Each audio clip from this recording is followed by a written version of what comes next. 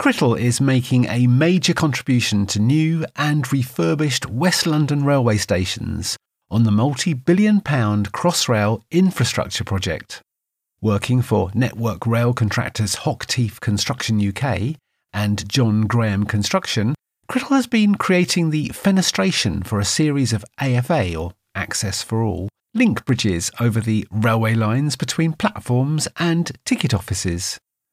W20 glazed pivot windows, coupled on a fixed light with a PPC steel cement board, made up the majority of the frames required. The existing stations undergoing refurbishment and modification are at Southall, West Drayton, and Hayes and Harlington. The work carried out by Hockteeth also included new buildings, platform widening and extensions, lift shafts and staircases.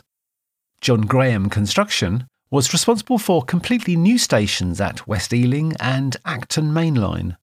In all cases, Crittall, working with the main contractors, organised the contracts so as to minimise disruption to the operation of the railway, which has now been renamed the Elizabeth Line.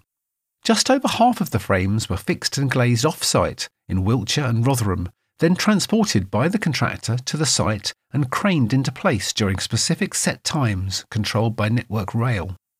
The remaining windows for the contract had to be fixed and glazed on-site at the stations during controlled possession time slots at nights and weekends when the railway lines were closed for a period of time.